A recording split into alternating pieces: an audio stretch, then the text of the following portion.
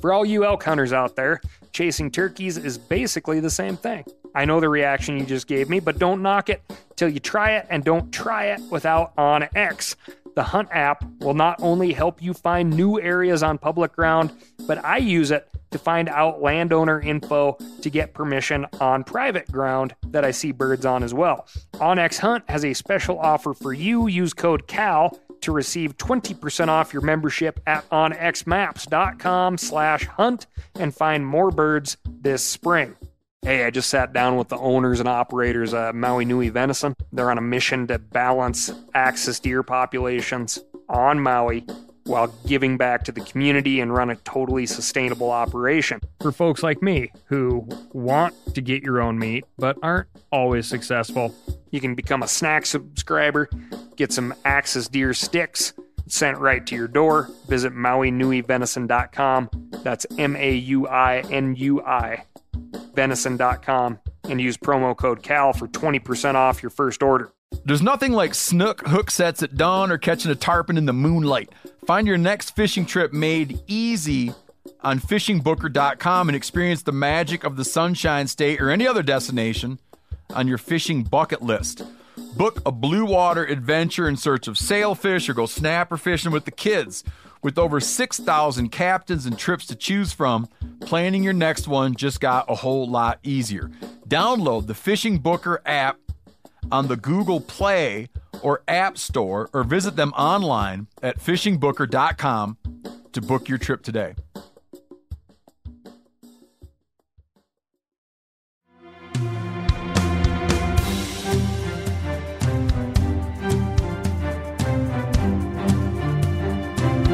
From MeatEater's World News Headquarters in Bozeman, Montana, this is Cal's Week in Review with Ryan Cal Callahan. Now, here's Cal. Don't judge a book by its cover. Good things come in small packages. To assume would make an ass out of you and me. All phrases that could come to mind when regarding this latest discovery of Brookesia chameleons. Brookesia nana. The male averages a body length of just 13.5 millimeters long, making them the world's smallest known chameleon and possibly world's smallest known reptile that we can find anyway. I am big. It's the pictures that got small. 13.5 millimeters is just under your average unshelled peanut in length or the diameter of a AA battery. This critter could fit on your thumbnail with plenty of room to spare. With the tail, the males can get to about 0.86 inches or 22 millimeters in overall length. This tiny critter has been discovered in a small, pristine piece of Madagascar rainforest. Madagascar actually has a reputation for tiny animals. Another example would be the world's smallest primate, the pygmy mouse lemur. The pygmy mouse has a body length of under 2.5 inches long and weighs in at just over an ounce. The largest lemur, the Indiri, gets as large as 21 pounds, but the pygmy mouse is much more fun for the fact that it lives in female-led groups and stores away fat for the dry season in its rear end. Baby got back. Double up! Why do so many small animals live in Madagascar? There are two predominant theories regarding the small scale of island inhabitants. One, small animals living in small places hide better. And two, as species proliferate, evolve, and divide, creating more species in a small terrarium, which is kind of what an island is, all species trend smaller. Like a Honey, I Shrunk the Kids scenario. If the house is too small, don't move or add on to it. Just shrink the people. But enough of this small talk. Another noteworthy discovery of Brookesia nana is that the male and females are quite disproportionate in size. They stretch sexual dimorphism. The females can be 29 millimeters in total length, 19 millimeters in body size. Due to the very small area in the very small and shrinking montane or cloud forest these lizards were found in, scientists had to wonder how the lizards reproduced. What were their odds of making it? which you could calculate if they knew how good they were at making it, which is the line of thought I'm guessing they went down when they made their big discovery. The male's penis makes up over 18% of its total body size. The theory being that the males were forced to adapt to the sexual size gap. Big things come in small packages. Or big packages, anyway. Little in the middle, but you got much back. This week, we've got snakes, crime, more bad bills, and so much more. But first, I'm going to tell you about my week. And my week, as well as this podcast, is brought to you by Steel Power Equipment, makers of the world's finest chainsaws, and, as I have said many, many times, shears and loppers that pull double duty as both garden and trimming tools, as well as kitchen tools. Just Sunday, I used my 30-inch loppers to cut the femur on a Coues deer ham I've been dry aging for 3 weeks. Made a cut so fine, I was able to vacuum seal the ham without fear of puncturing the bag. Dry aging sounds more interesting than it is. I just keep rotating the piece of meat, in this case, again, it's a boned-in Coues deer ham, in my refrigerator. I don't put it on like the nasty refrigerator rack, but put a paper bag in there for whatever reason. It would be ideal to hang the meat, but I don't have the space. I try to promote airflow however I can. A nice rind develops, which is excellent for dog treats. The meat inside is nice. I think a bit more tender, but I don't see much of a flavor difference, which is one of the things people reference with dry-aged meats. To keep on the cooking subject, I had a hankering for spaghetti and meatballs. I pulled out a piece of Louisiana Bayou pig from this summer, a bag of Frank Church Idaho Wilderness mule deer, and married the two in the Western grinder. Had a real fantastic fresh meatball the night of the spaghetti. And that's mule deer from 9,400 feet and hog from 0 feet in elevation. However, each critter's home may be equally as wild, and I like the thought of that. I got absolutely spanked out on the ice again. We had a big crew, fished hard, and I believe we landed 5 fish in a good 6 hours of fishing, about 10 lines in the water the entire time. Not exactly fast-paced. But don't worry, not being able to figure things out is a much stronger motivator than stacking them up. I'm looking to hit it again and get some flaky white meat in the diet. We're going to make a quick stop at the Snort report and then move on. Snort, my wonderful little yellow lab, while she is deep in the off-season, she's starting her formal professional bird dog training. To clarify, there's a difference between a bird dog and a pro bird dog, and in my mind, that is defined by blind retrieves and the use of hand signals. It is cold in Montana. Even though it's February 10 as I record this, I feel like winter just got here. And that little dog is a partier in the snow, so it's not slowing us down. We just need to dial in the routine, and that's up to me. Moving on to the snake's desk, where we're looking into a fascinating evolutionary arms race. Whenever you happen upon a snake, to keep everybody calm, someone always says, "Now it's more scared of you than you are of it." A recent study in the journal Science is uncovering how deeply true that saying is. Certain snakes seem to have evolved some amazing defense mechanisms directly in response to threats from our human ancestors. Most snake venom contains compounds that serve to paralyze and incapacitate prey, meaning that these snakes are not adapted to using their bite to harm us. Although they might bite and attack in self-defense, it's almost always a last resort. Spitting cobras, on the other hand, are different. The orifices in their fangs face outward, allowing them to spray venom as far as 8 feet away. This serves no purpose for catching prey, so it must have evolved as a defense mechanism. If you take a critical look at the spitting cobra, almost everything about it seems designed for self-defense. The flaring hood, the standing up off the ground makes the snake larger and more intimidating. In general, this is not a "come on over and say howdy" type of gesture. A barroom equivalent to a meathead puffing up their chest saying, "You want a piece of me?" Put 'em up! Put 'em up! Which one of you first?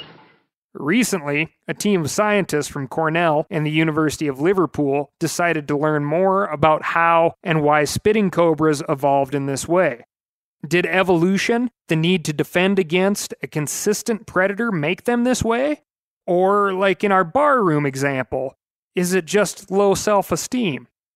First, the team analyzed the makeup of spitting cobra venom and found that it contained two different compounds, one common to almost all cobras and one only found in the spitting variety. The scientists exposed mouse neurons to each individual compound in isolation and found little response. The two compounds in combination, however, caused the neurons to fire like crazy, indicating that it was this exact combination that would create the most painful reaction in a threatening animal. Hey, you got chocolate on my peanut butter. You got peanut butter on my chocolate.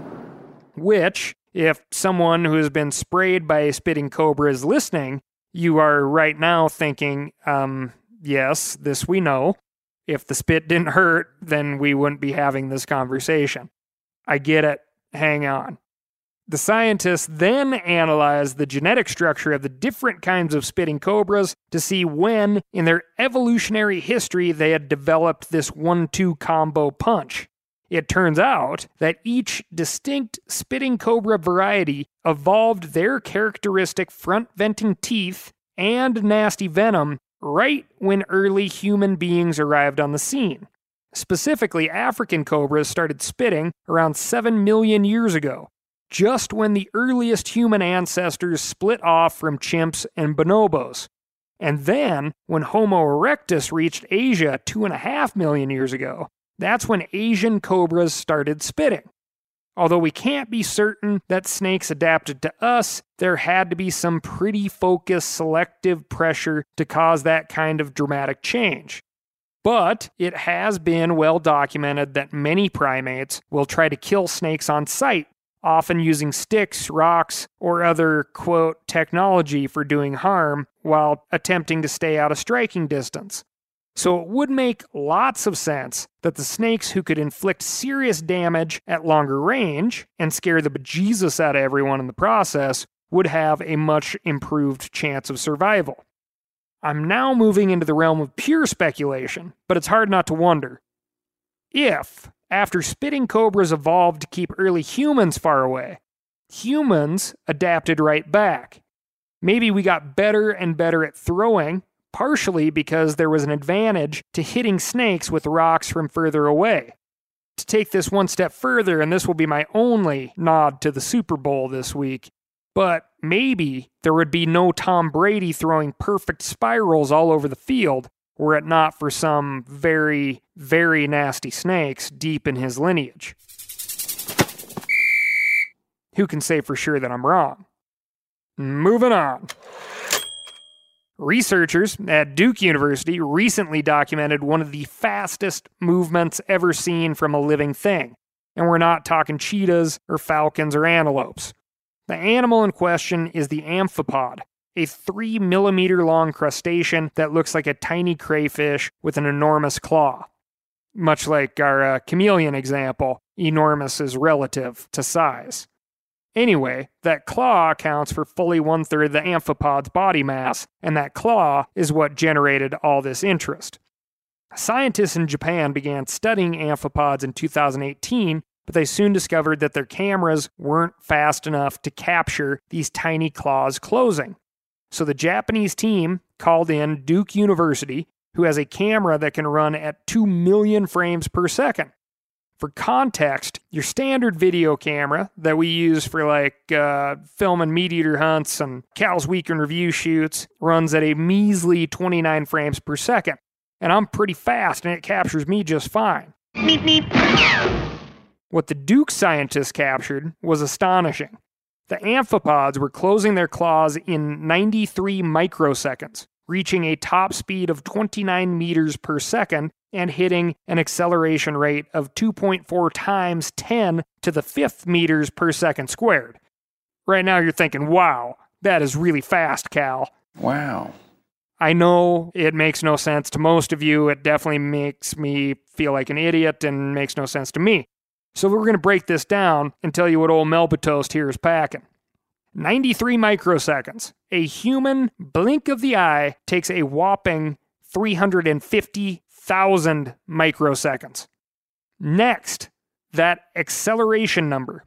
I'm not going to recite it again, but it rivals the acceleration of a bullet out of a gun. Lastly, the top speed of 29 meters per second, which is just shy of 65 miles per hour. Now, this last figure might seem comparatively slow. My old 1983 Chevy Celeb could get up to about 65 most of the time. But the amphipod's claw is going from dead stop to 65 miles per hour in 1/7,000th of a blink of an eye. Let's just say it took the Celeb a little bit longer than that. This is so fast and so powerful that scientists don't really understand how the amphipod's body doesn't break under the load of that acceleration. Just imagine if your hand were shot out of a gun, there wouldn't be a whole lot left. What is even more incredible is that the amphipod is executing this movement through water. Almost all the other fastest organism movements, trapjaw ants closing their mandibles, Phyllobolus fungi shooting their spores, happen in air, which is much less dense than water.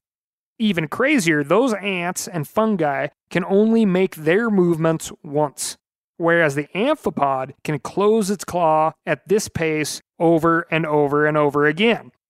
The closing action creates vapor bubbles in the water with so much energy that after enough time, the ripples can degrade metal. I'm going to say that again. The ripples caused by their claws snapping together can degrade metal. Wow. Okay, I think we've established how truly awesome this is. But let me tell you my favorite part. In order to find these amazing crustaceans, the team did not have to travel to the Great Barrier Reef or the Marianas Trench or some other exotic locale. They just drove over to a local marina in North Carolina and combed through some algae. Amphipods can be found all over the world.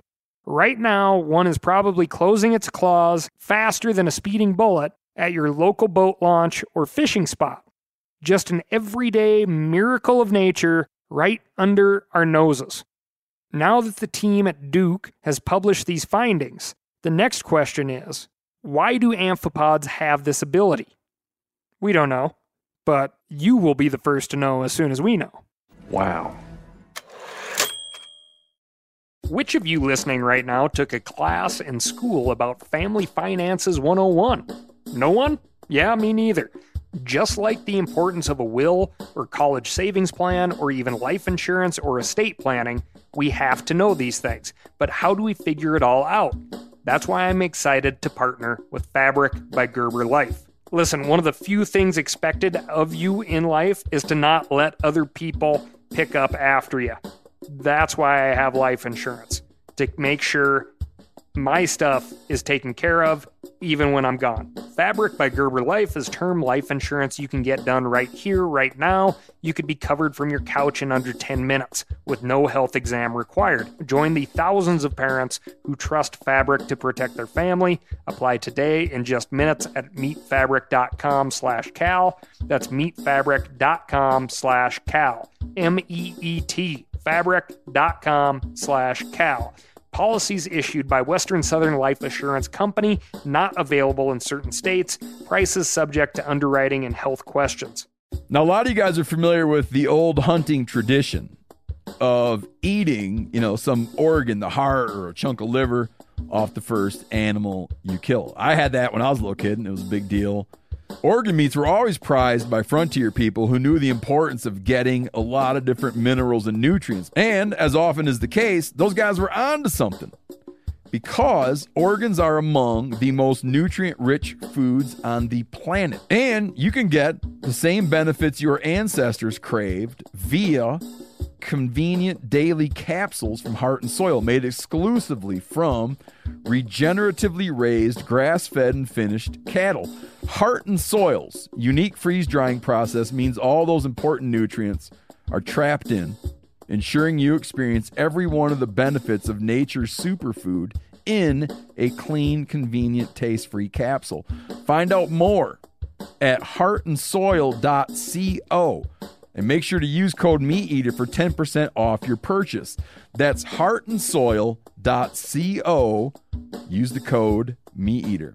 We've all seen plenty of gadgets and fads come and go, but here's one product that stood the test of time. Seafoam Motor Treatment. Lots of hunters and anglers know that Seafoam helps engines run better and last longer. It's really simple. When you pour it in your gas tank, Seafoam cleans harmful fuel deposits that cause engine problems. I'm talking common stuff like hard starts, rough engine performance, or lost fuel economy. Seafoam is an easy way to prevent or overcome these problems. Just pour a can in your gas tank and let it clean your fuel system. You probably know someone who has used a can of Seafoam to get their truck or boat going again. I guarantee you've listened to them because I use it regularly. People everywhere rely on Seafoam to keep their trucks, boats, and small engines running the way they should the entire season. Help your engine run better and last longer. Pick up a can of Seafoam today at your local auto parts store or visit seafoamworks.com to learn more. Moving on to the ever-popular law enforcement desk. A 44-year-old man has been sentenced to 5 years of federal probation, which would include a 5-year ban on hunting, a lifetime ban from Crater Lake National Park, and over $42,000 in restitution. Adrian Wood has been under investigation since 2014 for poaching elk and deer out of Crater Lake National Park. During the investigation, which finally ended in his guilty plea for violating the Lacey Act, which forbids hunting in national parks, Oregon State troopers obtained text messages of Adrian bragging about his elk hunting abilities, which I'm not quite sure what to think of. Was he telling people that he was a terrible hunter? Hunting in a national park is like saying I catch a lot of fish.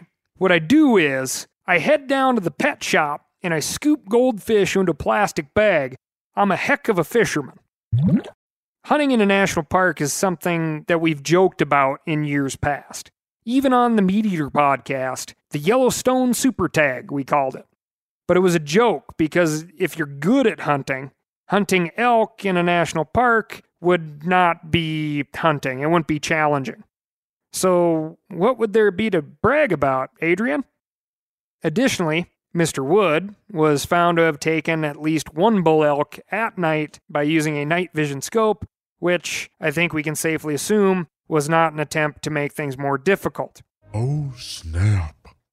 Next up, Garden City, Idaho. A place surrounded by agriculture and warm water, like a factory for tasty waterfowl. Someone dumped 34 ducks in a dumpster behind Fred Meyer grocery store. Authorities have identified a vehicle suspected in the dumping, a dark 2008 to 2010 Ford Super Duty extra cab with a light stripe along the running board, seen in footage from the Garden City Fred Meyer store security camera. 19 whole ducks, mostly mallards, and 15 others with only the breast meat removed. First, shoot what you are going to eat. According to my calculations, you really only wanted about 5 ducks. Second, if you aren't eating duck legs, you are missing out. Third, if you can't make a duck taste good from that area of the country, throw your shotgun away. Fourth, a lot of hungry people out there. Idaho Fish and Game is still looking for this wasteful human. If you know of someone who probably brags about killing a lot of ducks, but to your knowledge, you just can't ever remember them talking about how one tastes, that's probably a good start. Call Idaho Fish and Game, 208-465-8465, or Citizens Against Poaching, 1-800-632-5999. Do me a big favor and send in your favorite simple duck recipes to askcal@themeateater.com. I'll read a couple out loud or get them up on the Meat Eater website so as to help those with itchy trigger fingers and lazy culinary lives. Duck legs, to get the party started, just grill to a medium rare on a barbecue or like a Traeger grill.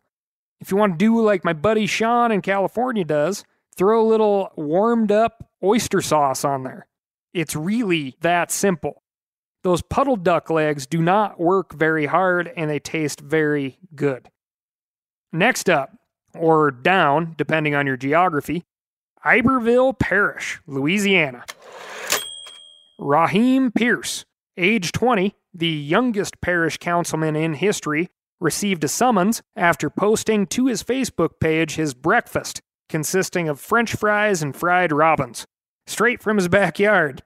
Councilman Pierce had a pretty good morning of violating the Migratory Bird Act for never leaving the backyard. He admittedly bagged 10 robins. Now, I will admit there are a lot of tasty-looking birds out there.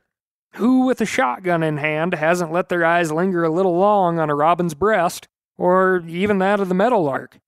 Non-game migratory birds are off limits, and the killing of one can result in a $1,000 fine and or 120 days in jail, which is a good reminder. If some of you listening are just chalking this up to what happens in Cajun country, there is no doubt that institutional knowledge, doing things the way Dad or Grandma did, does exist, but so does the internet. I will also direct you to Cal's Week in Review episode 5, which was, by the time of this posting, 90 weeks ago, which is how I can measure my life. Anyway, in episode 5, you will hear about non-Cajun songbird eaters from the, quote, cultured countries of France and Italy. If it sounds like I'm taking it easy on the young councilman from Iberville Parish, I am. This is his first foray into politics, and you can imagine what would happen in this country if all politicians followed this young councilman's example and just posted all of their illegal activities on Facebook. I think we'd be better off. Moving on. After last week's bad bill roundup, I was flooded with more bills, and all of us outdoor-loving folks should be paying attention. Maryland. House Bill 0911 would restrict layout boats from the Susquehanna for the purpose of waterfowl hunting. Apparently, there is not enough room on that giant river for folks who choose to hunt by body booting, which is standing in the water with your decoy spread while hiding behind a pivoting decoy, and those folks who lay in a low-profile boat amongst their decoys. Oddly enough, the body booters, at least some of them, use boats to get to their spots too. Dying to learn more about this, so feel free to write in and educate me. Kansas. Pay attention, you whitetail fanatics. House Bill 2025 would, like a similar bill introduced in South Dakota, restrict state employees, which includes wildlife officers, from setting foot on or even surveilling private property, which I am not sure how the law can restrict anyone's vision from crossing property lines. But anyway, you'd need a warrant if this bill were to pass. Spencer Newharth and we at themeateater.com just recently reported on the case of John Blick Jr., the Sharon, Kansas poacher who, as a result of a multi-year investigation, received a 139-count indictment, which led to prison, a fine of more than $300,000, and revocation of privileges. He killed 60 whitetail bucks illegally that they know of. You whitetail crazy folks, help me out. You think he got 60 trophy bucks off of one property, or multiple? Do whitetail bucks move across property lines in the rut? Do you think a wildlife officer's job would be helped or hindered in their attempt to catch people like this, who are stealing public wildlife, even in a state that is 95% private? Wildlife is still public, no matter who owns the land. House Bill 2025, where a warden, if I'm reading it right, can't even legally see a poacher on private land without a warrant, really makes you wonder how a bill like this gets started. If you're into big whitetail, I'd prefer to give the wardens a boost. Next, Indiana State Bill 389, the so-called Wetland Elimination Proposal. And I'm not laughing at this because I want to. Elimination is not just a placeholder word in this case. 85% of Indiana's wetlands have already been drained, and SB 389 would eliminate any restrictions on draining the remaining wetlands in the state outside of federal control. which would mean about 80% of the wetlands left in the state. Maybe this one operates off that old math theory we were challenged with as kids. If you reduce something by half, can you ever get to zero? Wetlands are incredibly important for clean water, for wildlife, and for people. Take a look at the examples in the prairie pothole states of North and South Dakota of what happens when wetlands are eliminated by people upstream. The folks downstream get really wet. If you like clean water, nature, migratory birds, and you have anything to do with the state of Indiana, I'd be paying attention to State Bill 389. Next up, H.R. 127, Firearms and Ammunition Licensing and Registration Act. I would contact your congressional representative on this one. Among the many things wrong with H.R. 127 is it excludes anyone under the age of 21 from legal ownership or possession of a firearm, basically turning every farm kid in America into a criminal. This one is bad, it's ill-conceived, and that's really all I have to say. And last but not least, some really good news. An 11-year-old angler from Wasilla, Alaska, hauled out a 9-pound, 2-ounce burbot from the ice just before midnight and bedtime. The story is a bit confusing as the angler's name is Pike, Amy Pike, and she caught a burbot, which is a landlocked cod, not a pike. Well, then who's playing first? Yes. I mean, the fellow's name on first base. Who? The fellow playing first base for St. Louis. Who? The guy on first base. Who is on first? Well, what are you asking me for? Also, the state of Alaska gave Pike, which is not a burbot, a youth fishing certificate, noting her large catch. But even though I am jealous of you, Amy, this is not a record book fish in either the adult or youth categories. This is just a pat on the back for doing something awesome, fun, legal, and in terms of food, productive at midnight. The official state record for burbot, a fish I am enamored with for many reasons. One of these reasons is if you run from tail to nose on a burbot, the anatomy would read caudal fin or tail, anal fin, heart, anal vent, and so on. Point being is, their heart comes before, or I guess after, their anal vent, depending on your perspective. I am dying to know how the orientation of the burbot's heart is beneficial to this species. If anyone knows, please write in. Anyway, official state of Alaska record is 24 pounds, 12 ounces, and that was caught in 1976. I was discussing this with my good buddy Steven Ranella, and he theorizes that there is so much wild country in Alaska, and so many people fishing all the time, that the odds of this being truly the state record is very, very low. Like the odds that somebody pulls out the state record in an area where they could actually get it officially weighed and measured just seems off to him. Not discounting a 24-pound burbot, though. Anyway, congrats and keep at it, Miss Pike. And for our very last bit of uplifting news, this one in memory of Robert Victus, a successful orthodontist and outdoorsman from the Syracuse, New York area, recently passed away from pancreatic cancer. But in the fashion of someone who truly loves the outdoors, he left behind a legacy of opportunity. He left $10 million to the Central New York Community Foundation to help support outdoor parks and recreational areas in Onondaga and Madison counties. Here's another fun fact for you. Onondaga is a tribe in the Iroquois Nation. Got nothing to do with this. The Dr. Robert J. Victus Fund will support programs that will involve youth, hunting and fishing, or conservation efforts to improve wildlife habitat and forest health.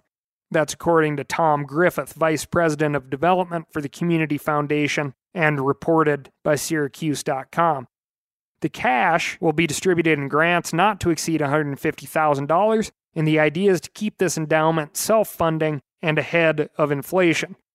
Dr. Bob also donated $2 million to the Upstate New York Land Trust to support watershed protection, public access, recreation, hunting, fishing, and forest management.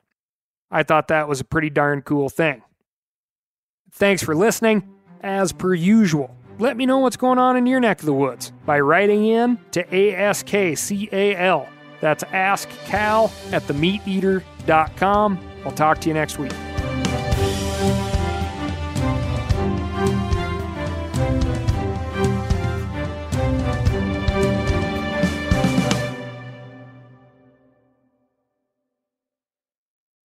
Outdoor adventure won't wait for engine problems.